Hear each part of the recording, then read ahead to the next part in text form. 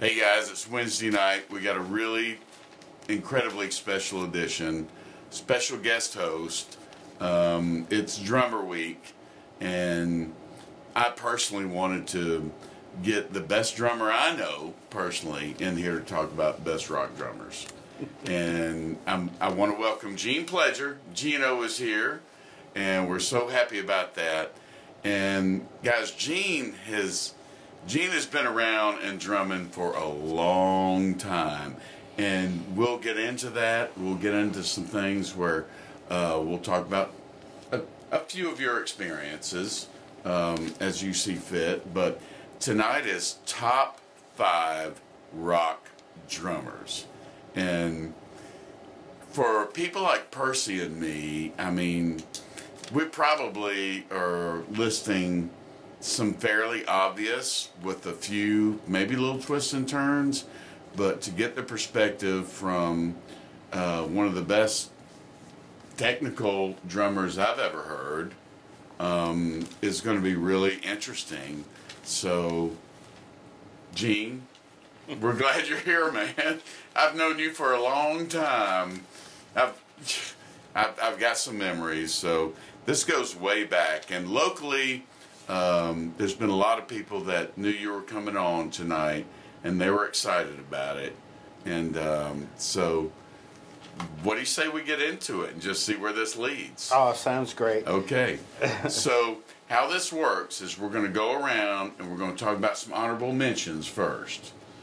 Okay? So we're going to give... Yeah, Gene's got this great look on his face.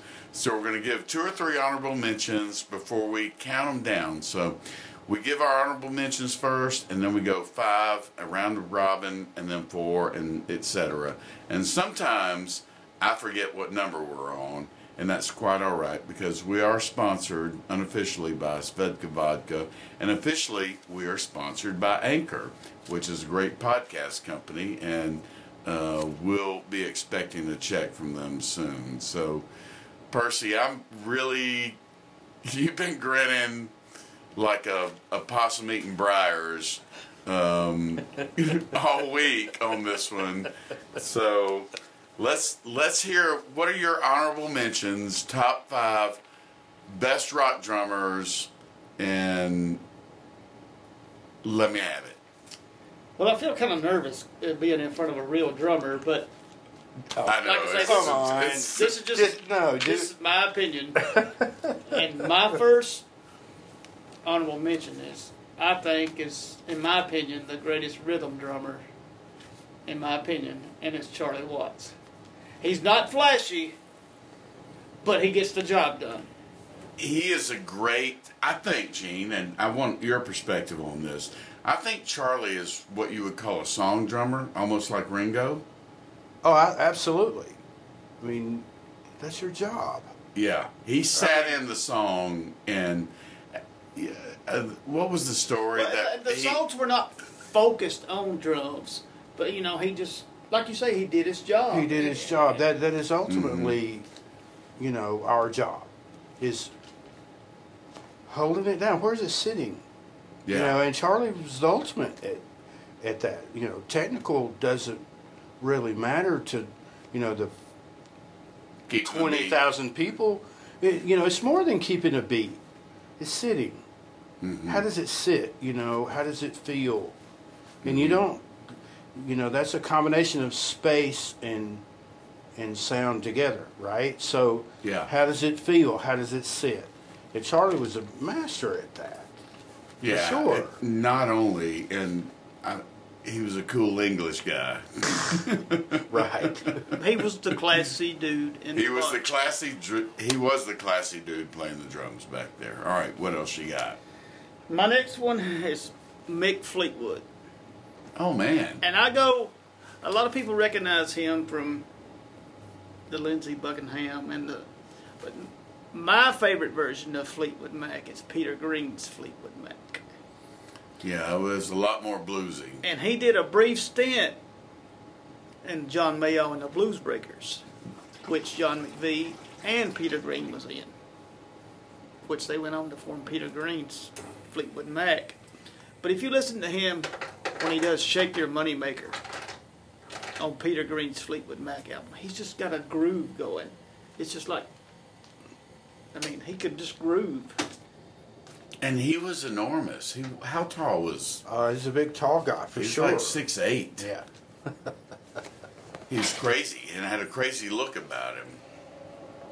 Good stuff. You got any comment on that, Gene? No, I don't. You know, I didn't follow Fleetwood Mac earlier. You know, before Lindsay, and Stevie came on board from when they hit Buckingham the studio where they that all happened. Mm-hmm. There's a whole documentary about Sound City where they met. It's great. And if you haven't seen that, please watch it. There's a whole lot of history wrapped up in it. Okay. And I encourage anybody. There's 2 albums that I know of. They did one that was called Peter Green's Fleetwood Mac, and one that did was called Chicago's Blues Jam, and they had other blues musicians on it. And it's great. All right. Check that out. You got another one? Yeah, and I'm probably going to take heat for this because it's not higher, but this is just my heart. And I know I'll take heat from the resident curmudgeon at work. But it's Neil Peart. I mean, he was... Why not? And a lot of their songs were heavily oriented on drums. So it was so easy to pick out the drums. So that's an honorable mention? Yes. Okay. Yeah. I don't know how that's not... it's an honorable... It's in the discussion. But that guy had a drum kit that was like 360, didn't he? Oh, yeah. Yeah. Neil was quite the guy, right? He wrote all their lyrics. He wrote their lyrics. And what a well-spoken person and a good human he was. He endured a lot of heartbreak himself. He lost his wife and his daughter. Yeah. Neil was very precise about the way he orchestrated drum parts. If you listen to him, everything's very particular. You could tell it worked everything out. So yes, you could not have this discussion without him being part of it. Whether it mentioned, to me, all these are the same, even though they're mentions or the top 5. That's the thing about this. When you talk about top 5, it's like, it's so hard. I got a lot to say about that. If we were in top 10 or top 20, It's still hard. Yeah, it's well, still along the hard. list we do, the top 3 or 4 could be like interchangeable. They are. Okay, so go keep on. All right, so that's your honorable mentions. My honorable Gino, mentions. you got some honorable mentions for us? If it's okay with you guys, I'm going to hang back. Okay. And I'm going to let you guys. All right. Because y'all are going to cover the bases. So Well, I'm going to be throwing curveballs. Okay. All right. I like that. So let me know when you start your wind up. Okay. All right. So my first honorable mention is Carl Palmer. Emerson, Lake and Palmer. Of course. It's one of the quickest, fastest. I think he's recorded as the fastest drummer of all time. I don't know. No. I think I heard that, but he's one of them. Carl, during the brain salad surgery record, which is the one that I'm most familiar with, and I can still play a good bit of that. Wow. I sat in my bedroom and learned all that stuff, when I was young. He was a very progressive guy. I was into the progressive thing back then. I was very interested in orchestrated sounding, things. And he played a giant stainless steel set of drums that weighed like tons that was etched and whatever. And he's still playing. Oh, yeah. So I saw him probably 4 or 5 years ago, and he was playing with Asia. Yep. Yeah, he's still in Asia, plays a lot in Europe. So, yeah, he's still playing. So Yeah, it's good stuff. Yeah. And, you already mentioned Charlie Watts, so that was my other honorable mention. But my other one, just because of me and my upbringing, is J-Mo. Allman Brothers. Oh, of course. J-Mo. They're not even on my list. My God. J-Mo was a bad man. We're talking, when you got a drummer with a jam band, I mean, Gene, you've been in some jam bands, I'm sure, or y'all have had some long jam out songs. J-Mo had to get worn out, but that guy stayed in it. That's what I love about these lists.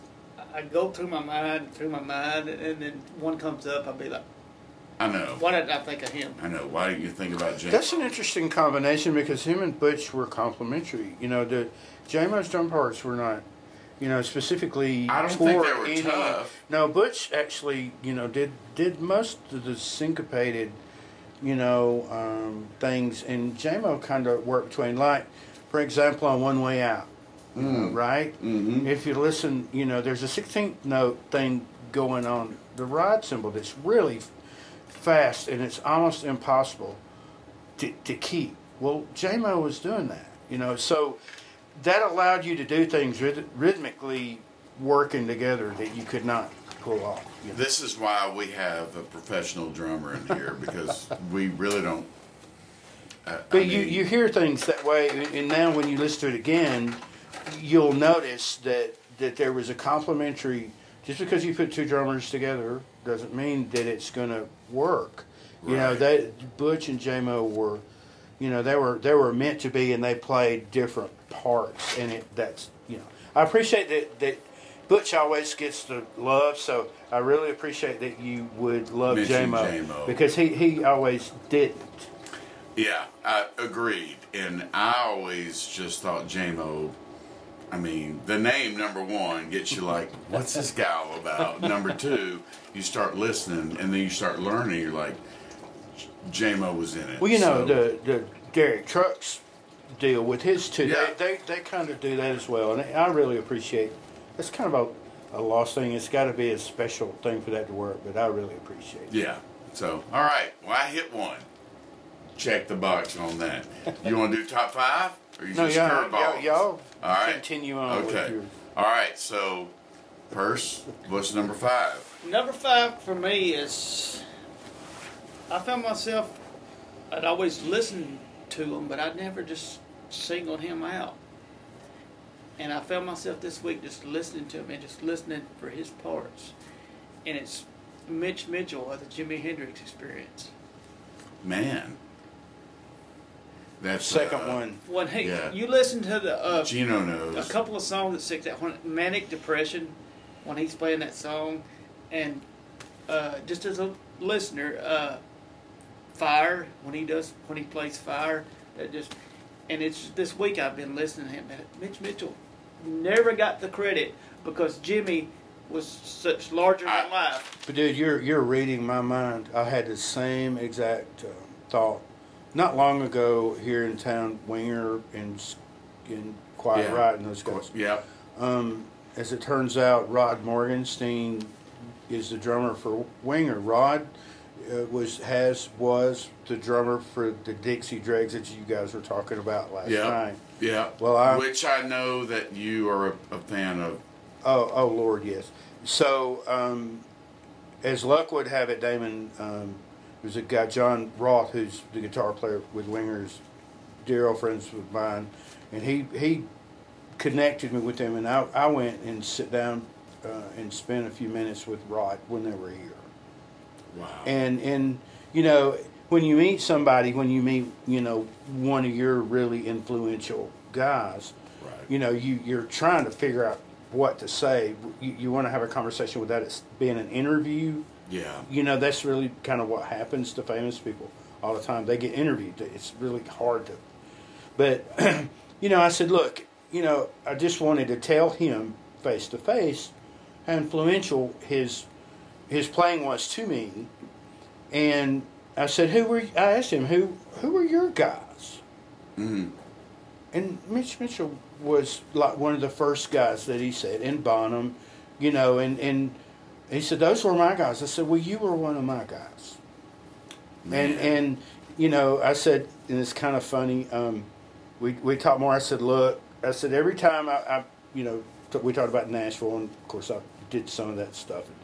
The Dregs, they did like different styles on their record, you know, and there's chicken picking things, and there's all sorts of different styles. They were a lab band from University of Miami, so they just did all kinds of things. But when I'm in Nashville, or whenever I'm playing a country song that's chicken picking, I'm channeling him. And I told him, I said, dude, I got to write you a check because I've been lifting your licks for 30 years. So where do I make it out to? He cracked up. He thought that was funny. But I wasn't bullshitting him. I mean, for real, whether it's in Nashville or whether doing a chicken picking, I'm channeling Rod Morgenstern. So that's kind of a long-winded way around Mitch Mitchell. Man, I got a hit. You got a hit. You struck a note. That's good stuff. Well, I got one. All right, so that was your 5, right? That was my 5. All right, so my 5. No, Gino is sitting in. No, okay. She got a 5. I'm commenting. Gino is coming in and straightening us out. All right. So, my 5 is Bill Ward, Black Sabbath. Oh, of course. That guy, I'm a Sabbath. Oh, I know. Yeah. And you listen to that stuff, and he was in it. And it was hard. It was hardcore. And he's keeping up with Iommi and the group, and it was fantastic. So I just think Bill Ward I just really thought he was worthy of my top 5 list. He needed a nod. Oh, that's good. Look, I saw a picture, it hasn't been very long ago, of him in the studio when they were recording that particular set of music. Look, it was incredibly Spartan what he was playing. I was like, holy cow, all that incredible sound and all that incredible, and it was like the most Spartan. It was kind of like Mike talking last night about Roger Hawkins' setup, and it was, you just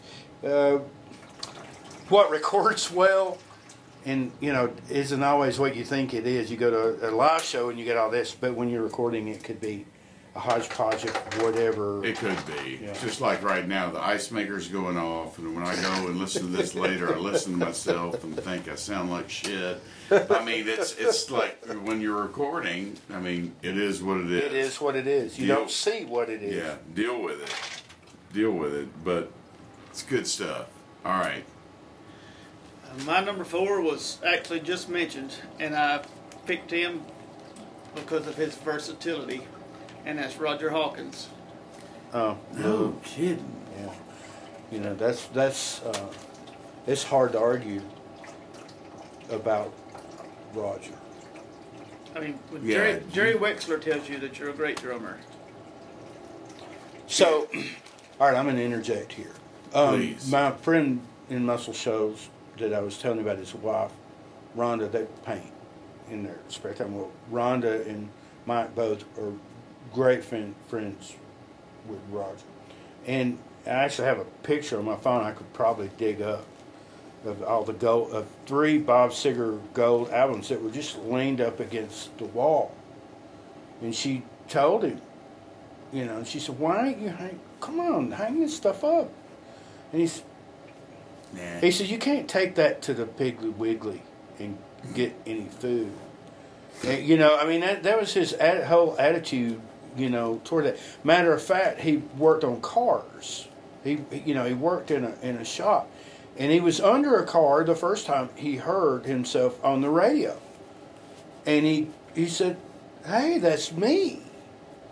And his boss said, cool. Get your ass under the car and finish what you're doing. That comes straight from that's straight from the. We were there like a week after he passed away when we did the tours. Yeah, we did. Yeah. Sorry, that's Roger's. That's a deep thing right there. That stuff right there. That's the last of my unpredictability. The rest of them's predictable. So. Mine are pretty predictable too. So we're at number 4. Gene, I still want to hear some of your. I'm trying to find that picture of the albums that she sent me that were in the floor. What do you got as number 4? That was my number 4. That was your number 4, so it's my number 4. Your number 4. Well, that's Neil Peart. Okay. Holy smokes! I'm looking at a picture. That's all the Bob Seger gold records that he played on. They were laying in the floor. She said, laying in the floor, leaned up against. If the wall. anyone knows me, if I had anything like that, it would be made into a World Championship wrestling belt. I would have a shrine when you come to my house. And it was, well, anyway, we could have a whole show just about that one guy. Yeah, So, we could.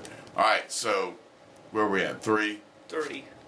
And like I say, the rest of mine's probably predictable in one way or the other. Oh, mine's definitely predictable. That's why I want And Gino 3. to jump in every now and then. I'm going with Keith Moon. Of course. God damn, you can't pick Keith Moon because that's my number 3. And he's, I mean, you know, He was a machine gun. Gene, he was. was he a machine gun? And a madman. Of course. I mean, his whole personality, and that's the beauty of art, right? Because Yeah. it's it's an extension of who you are. Because he, dear Lord, the things he did, you can't. And his personality played like he was, Well, right? he was a nut job. Well, it's like Joe Walsh said. All those stories, he said, Keith Moon taught me how to party. And all those stories you hear about him, they're true. They are true. Yeah, and he was straight up. I mean, of course, he named Led Zeppelin. That he was credited with that. You didn't know that? No. Yes, they told, I think, Plant, and they were talking to him. He said, yeah, we got a new band, and they were telling him. He said, yeah, you're going to go over like a lead balloon. Led Zeppelin. Yes. And that's how they named that, Led Zeppelin. I'm surprised that you don't know. Well, I think I've heard it now that you mentioned it. Yeah. Somewhere along the way. All right, we're number 2. My number 2 is Bonzo, Yeah, John Bonham. John Bonham. I mean, Gene, I think he hit him harder than anybody. Yeah. Nah, who hit him harder? Oh, gosh. Bill Rudd. Golly, why didn't I think of that? I mean, he hit hard, man. He did hit hard, didn't he? Yeah, AC/DC is, I mean, you could sit back and stew just on that one for a minute. Now, I mean, as soon as how you much- said that, how I much- laid back in my chair. Did they influence? How much did Phil influence? Yeah. And he speaking of crazy. Yeah. Yeah, But crazy hard hitting. yeah. I told you we were going to be obvious. That's why we wanted you. No, that's great. That's great. Okay. All right. My number 2, Ginger Baker. Sorry. Why are all the Greg ones crazy? Because drummers have a left side brain and a right side brain. Am I right? I don't know. we've had this talk before. Ginger Baker is rock and roll, or was rock and roll's ultimate curmudgeon. Yeah, you're probably right I there. mean, it's I'll a shame nod that. if him and Jack could have got along. Yeah, who knows what could have happened. Well, you got to remember it's a time and a place, man. Everything's in its time and place, and in their time and place, they were living that, and his drumming was a reflection of, again, like Keith, in a way that's the same. And I love his style. Ginger was an asshole, dude. Yes. Well, we no know question. That. We know that. But one of the greatest performances that I love and appreciate more than any was the last Cream concert at Royal Albert Hall. Yeah, the and he did that, and he did that solo in that. If you haven't, Yes. I'll send it No. to you. Oh, I have the DVD. And he does that. That was his whole. I was talking to my friend Mike in the shows, the drummer friend, and he said, he's been doing that same shtick the whole time. And I'm like, well, wow, that's cool. And I guess I never really, caught it. But I'm glad you brought him up because he definitely, and correct me if I'm wrong, but he was one of the first drummers, rock and roll drummers, to use a double bass. Do you know that, Gino?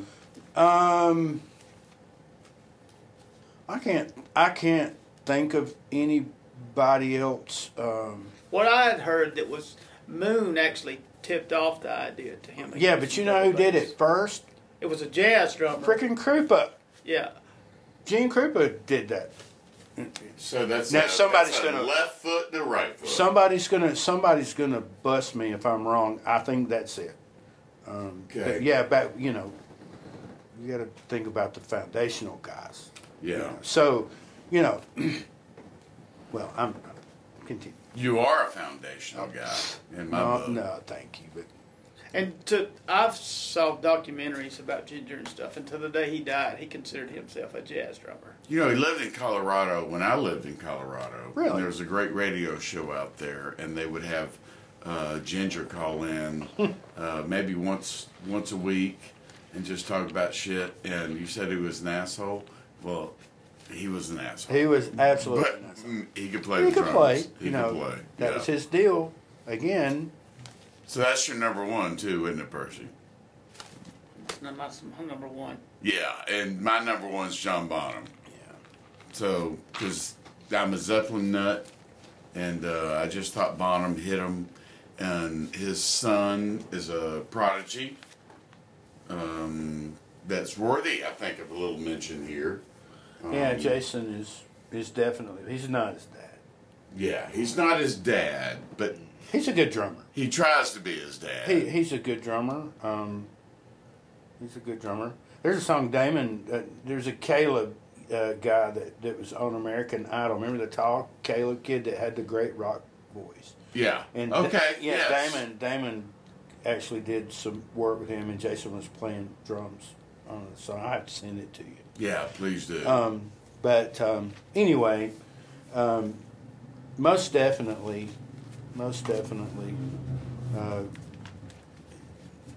Bonzo. Bonzo's worthy of. He's worthy of a number one, number two, or wherever in the list. Yeah. But Gene, is there someone that you think that we're leaving off? Well, I mean, I got. You know, I wanted to carry the conversation in a little different direction now. So, but before I do, I'll say this: I have a Ludwig Superphonic LM402 snare drum, right? That's John Bonham's snare drum. That's what he played. So, and to me, you know, there's a couple of drums that they're Ludwig Black Beauty and that one that, you know, I think John has, you know, that's the sound I want to hear. Right. And it's an incredibly telling instrument because if you don't do it right, if you not, it don't sound right. It'll tell on you. So, you know, that's how much I think of John.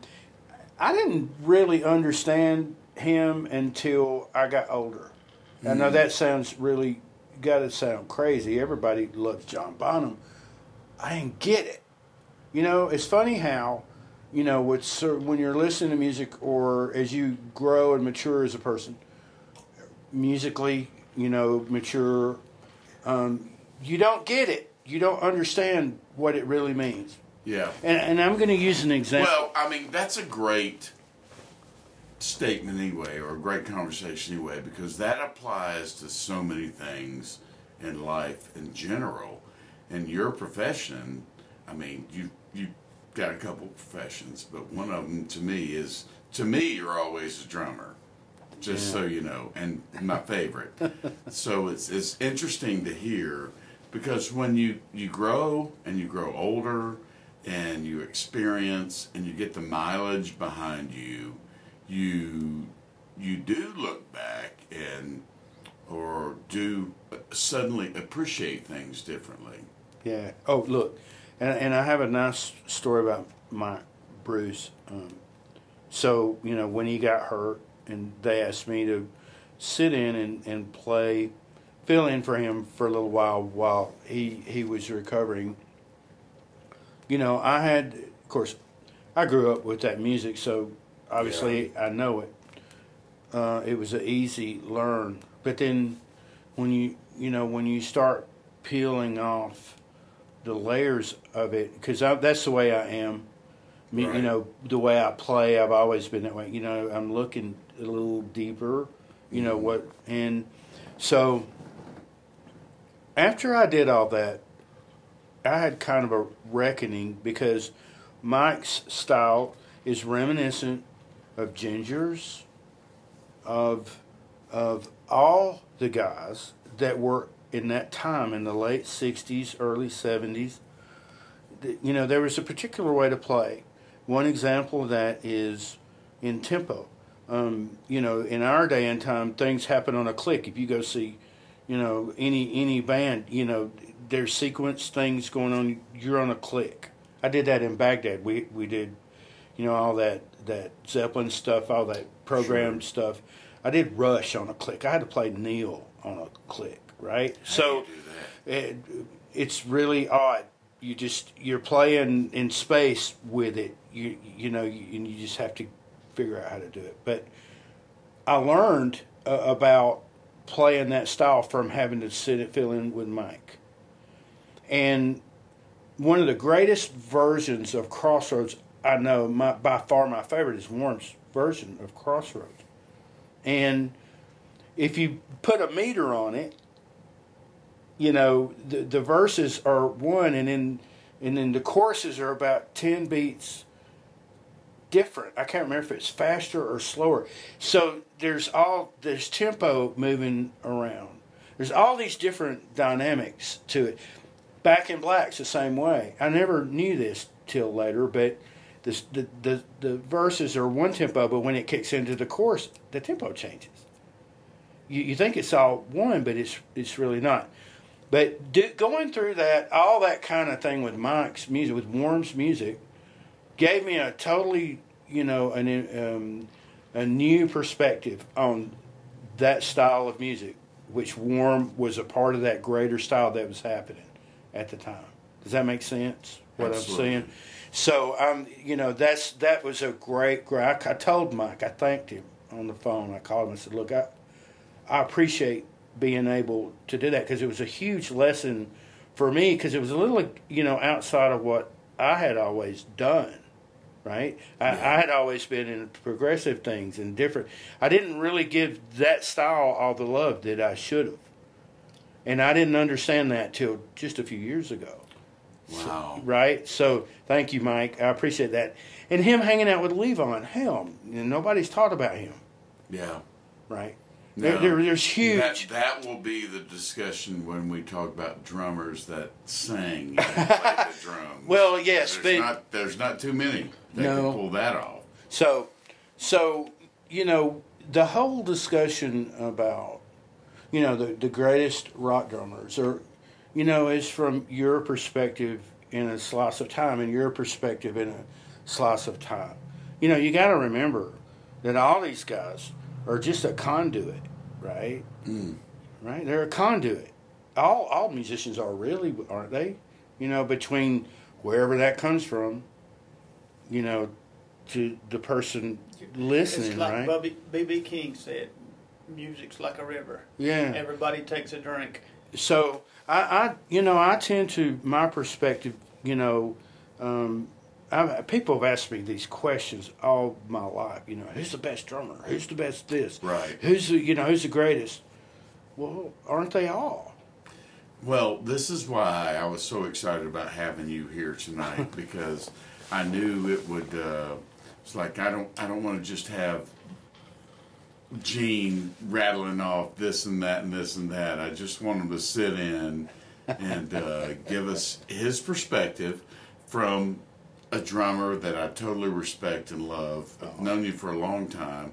And I always, you know, the drummer from Kansas. Yeah, Phil Ehart. Yeah, you always remember that. I always remember you hit. We ran into each other one day, and you brought Phil up. Okay, so I'm gonna start talking about mine, but I'm gonna start with 5 drummers that were instrumental to me, and they were, you know, they certainly can be included in the list of, you know, top 5 drummers. Sure, the list is a conversation Right. starter. Yeah. Okay, so Ian Pace, Oh man. who's still playing, Ian Pace. So, you know what? Sitting in my uncle's car in Hitchville in 1973, as a young person, and popping in an 8-track of Machine Head.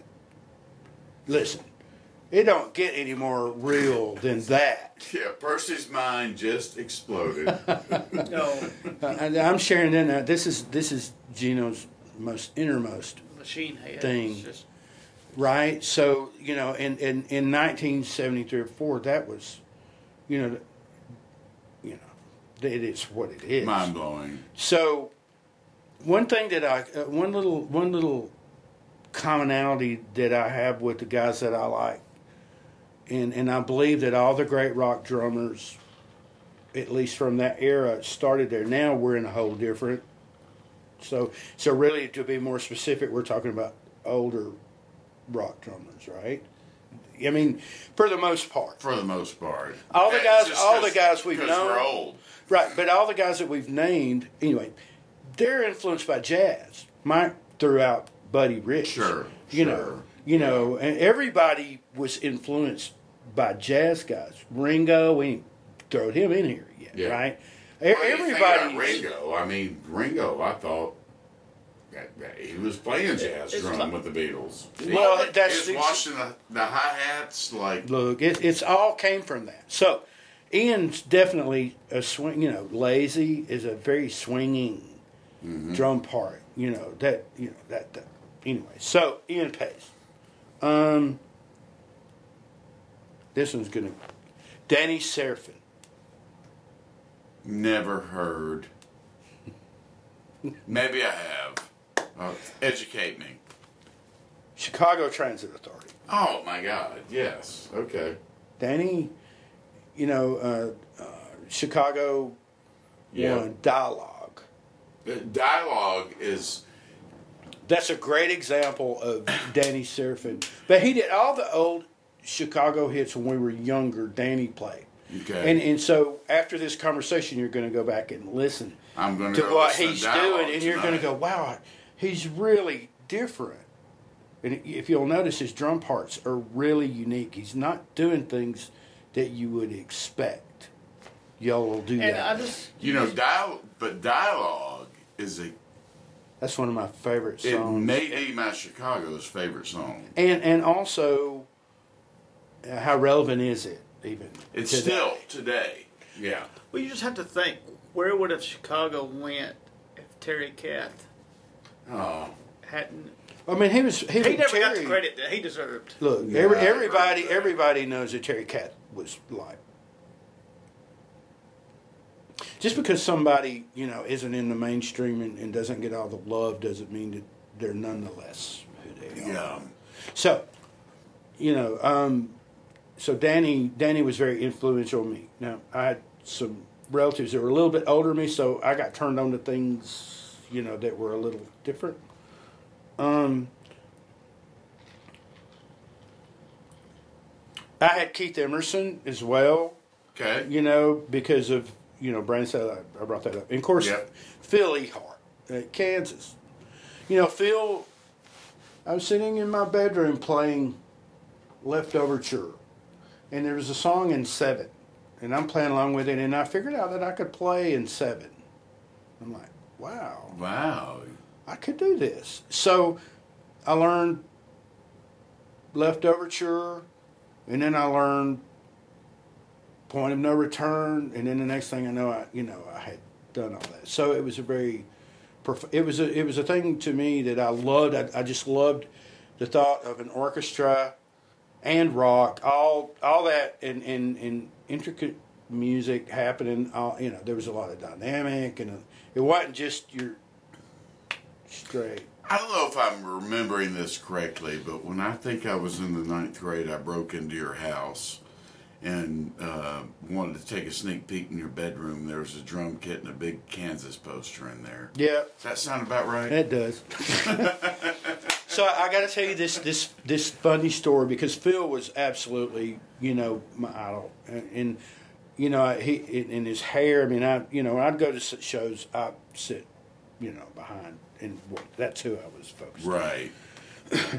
So, Brother Kane was playing Big Spring Jam. This has been, I don't know how many years ago, when it was still going, but it was Brother Kane, and then it was Cheap Trick, and then it was Kansas, and I played percussion, you know, and it was a big deal because there was a huge sea of people, you know, and the guy that was running the camera, he liked me. We kind of hit it off, and I'm seeing myself up in the on the screens, on the video screens.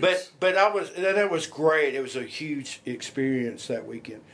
But Kansas was coming on, and I had backstage passes. I mean, I was playing, so I had access back there. So we got through. Cheap Trick came on. Great band. Oh yeah, I went and got something to eat. Bunny Carlos. Oh yeah, Bunny could have actually been discussed. Absolutely. Come back and started to go backstage. The guy said, "Where are you going?" I said, "I'm going right back here where I came from." He said, "No, you're not." I said, "I have a pass." He said, "I don't care," because Kansas was about to come on, and I thought the whole time I was finally going to get to meet Phil, in which I didn't, and I was very upset for a long time. Bill Wilkes, my friend from Gunnersville. Do you know Bill? Bill Wilkes? No. Well, you need to. Okay. And I'll tell you about him later. He All right. played with John Waite, and he's been So We'll get him on. Damon was playing with John Waite, and Bill was playing drums with them, and they were playing with Kansas. And Bill knew the story and told them what had happened and how disappointed I was. And they sent me a CD that I have at home, and they all signed it and said, "Hey, man, sorry, that we didn't get to do that." So That's amazing. It's amazing. all right, so I don't know where I'm at now. I'm gonna call out Frank Beard. And Yeah, that goes you're talking about my band right now. right. So back in that same time that Machine Head was happening in 73, 4, whatever, was Trey Hombre. One of my favorite albums of all time is Trace So Humphreys. between those two, and I'm like, okay, I'm whatever this is, I'm in, and the Chicago and all this. Look, that was Gene at the core. That Man, that's good to know, man. You're made up of Chicago Authority and ZZ But yeah, Top. that's because you're running the musical gambit. it's riffy. and it's It is things riffy. that I like. It's riffy, yeah. and it's also badass when you want to turn it to that level. Yeah. So, because that's when I think about Frank Beard and ZZ Top, I think BA. That's just bad stuff. That's just He didn't get a lot of awesome. love from the techie guys, because Frank, shuffle it. Okay, well, Yeah, y'all and can Frank shut the probably- hell up. Frank probably pissed a lot of people off too along the way. He just, he's like, I'm going to throw another name at you, Chris Layton. All right. Finest shuffle, left hand technique drummer that I know, Stevie Ray Vaughan. So it's kind of the same. There's a particular Yeah, there's a style. there's a style about that, and Chris Layton was. So just that's its own lane, and Frank was a master at that. Yeah. And if you don't, so those were great rock drummers that influenced me, and that were instrumental to me. Now I'm going to start calling some names here. All right, let's hear it, Gino. Okay, so I had Ansley Dunbar. Was that all right? Who was that? He was Journey's original drummer, and he played with everybody. Jeff Beccaro, Barrymore Barlow. Taking Never heard. Jethro Tull. Okay. When Jethro Tull was happening. Yeah. I'm going to have to come back and bring you some records and sit down. Okay. I did not know that. Well, but I'm I a love- Jethro Tull I guy. love Tull. I love Okay. Jethro And Tull. So- Ian Anderson. So the Bursting Out live, Yeah. that's Barrymore Barlow. Okay. Mark Craney, Never heard of him. Brother to Brother. Never heard of that. Gino Vanelli. I know Gino Vanelli. Okay, so he had the greatest hair. Yeah. Well, you need to listen to the album Brother to Brother. Okay. Well, I'll check it out. Put that on your list. I'm surprised. Gino Vanelli had some great hair and a lot of taco meat on that chest.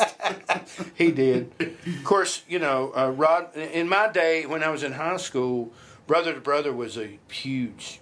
The Wheels of Life is on that record. Okay. You've heard that song? Yes. And there's several others that was his biggest record. But when you hear the drum sound and the style that's how you'll understand. That was big to me. That was okay. Okay, and then of course Rod Morgenstein, which I talked about earlier. We did. Okay, and you got to talk about Lee Vaughn. We brought him up, but there's this guy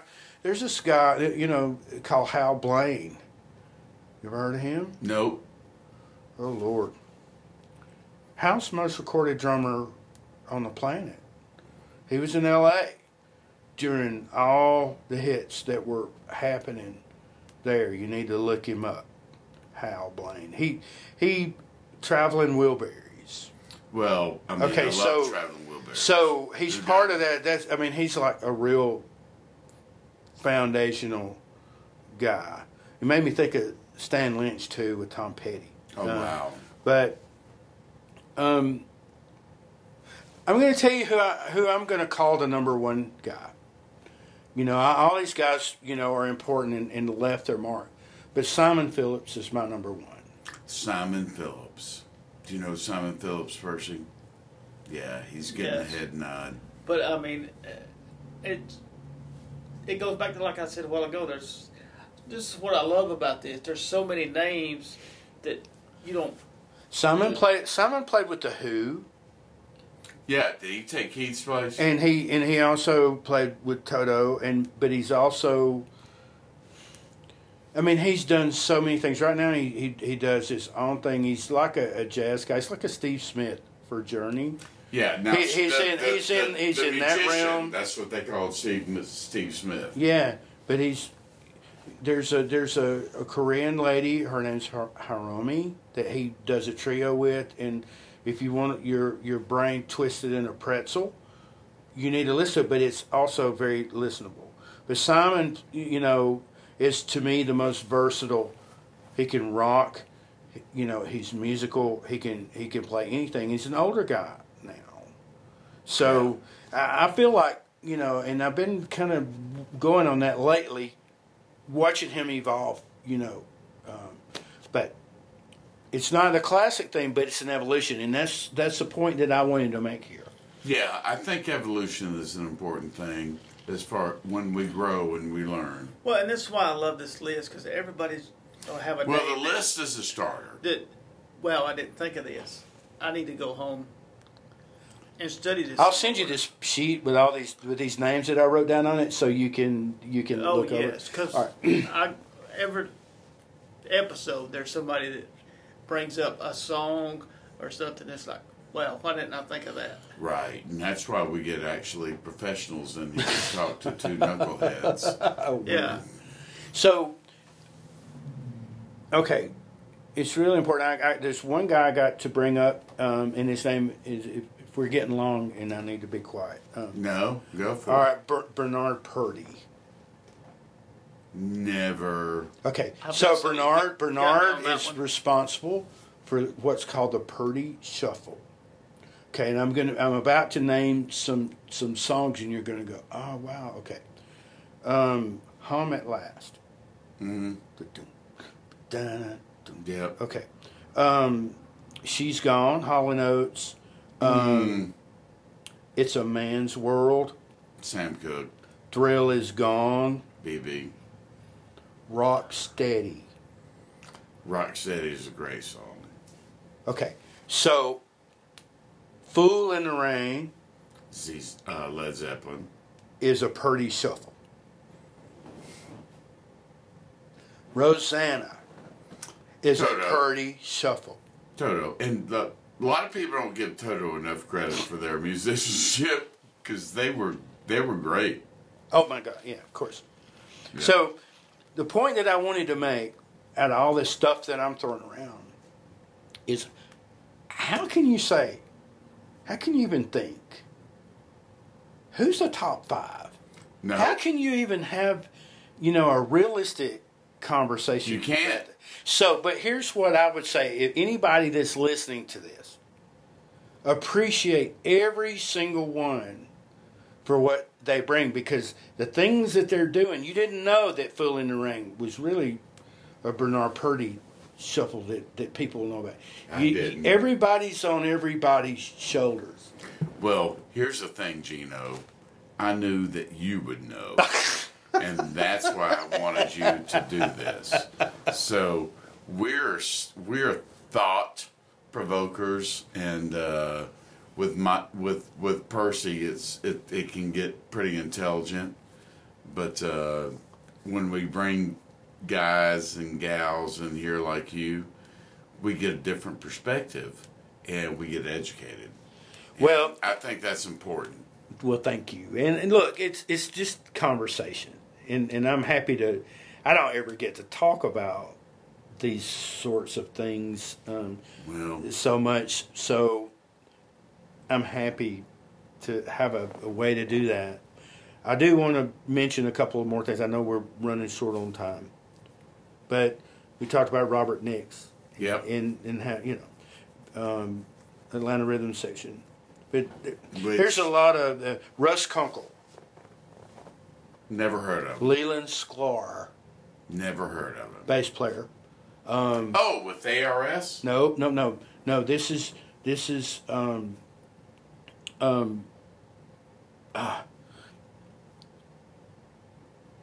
sorry, I lost my train of thought. Russ, Jackson Brown, Linda Ronstadt.